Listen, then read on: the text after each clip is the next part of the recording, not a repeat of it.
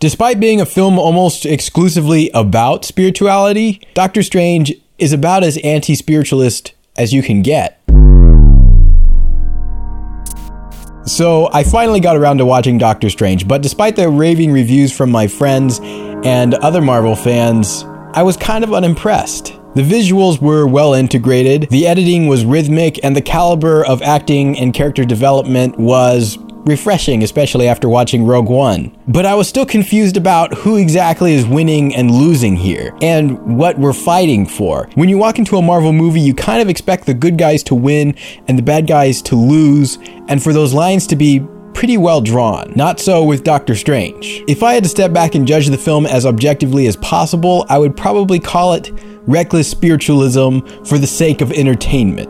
Elements of both Eastern and Western thought in the areas of science, philosophy, and religion are consistently confused and interwoven until it all kind of feels like the same thing and seems pretty meaningless. But the problem, like I mentioned before, goes deeper than just the conflation of spiritual thought. Elements of good and evil are fundamentally unclear in this film. The simplest construct that I can view Doctor Strange from is with two sides. One side that wants to preserve the follow-through of natural laws in the universe for the sake of the world, and the other side is trying to defeat time itself for the sake of eternal life. But the lines are very unclear between these two sides, and each character falls into a different spectrum on the scale, and antagonists and protagonists alike are revealed to be fundamentally selfish. So it seems that Doctor Strange doesn't necessarily agree with the naturalist or the person seeking eternal life. Instead, it condemns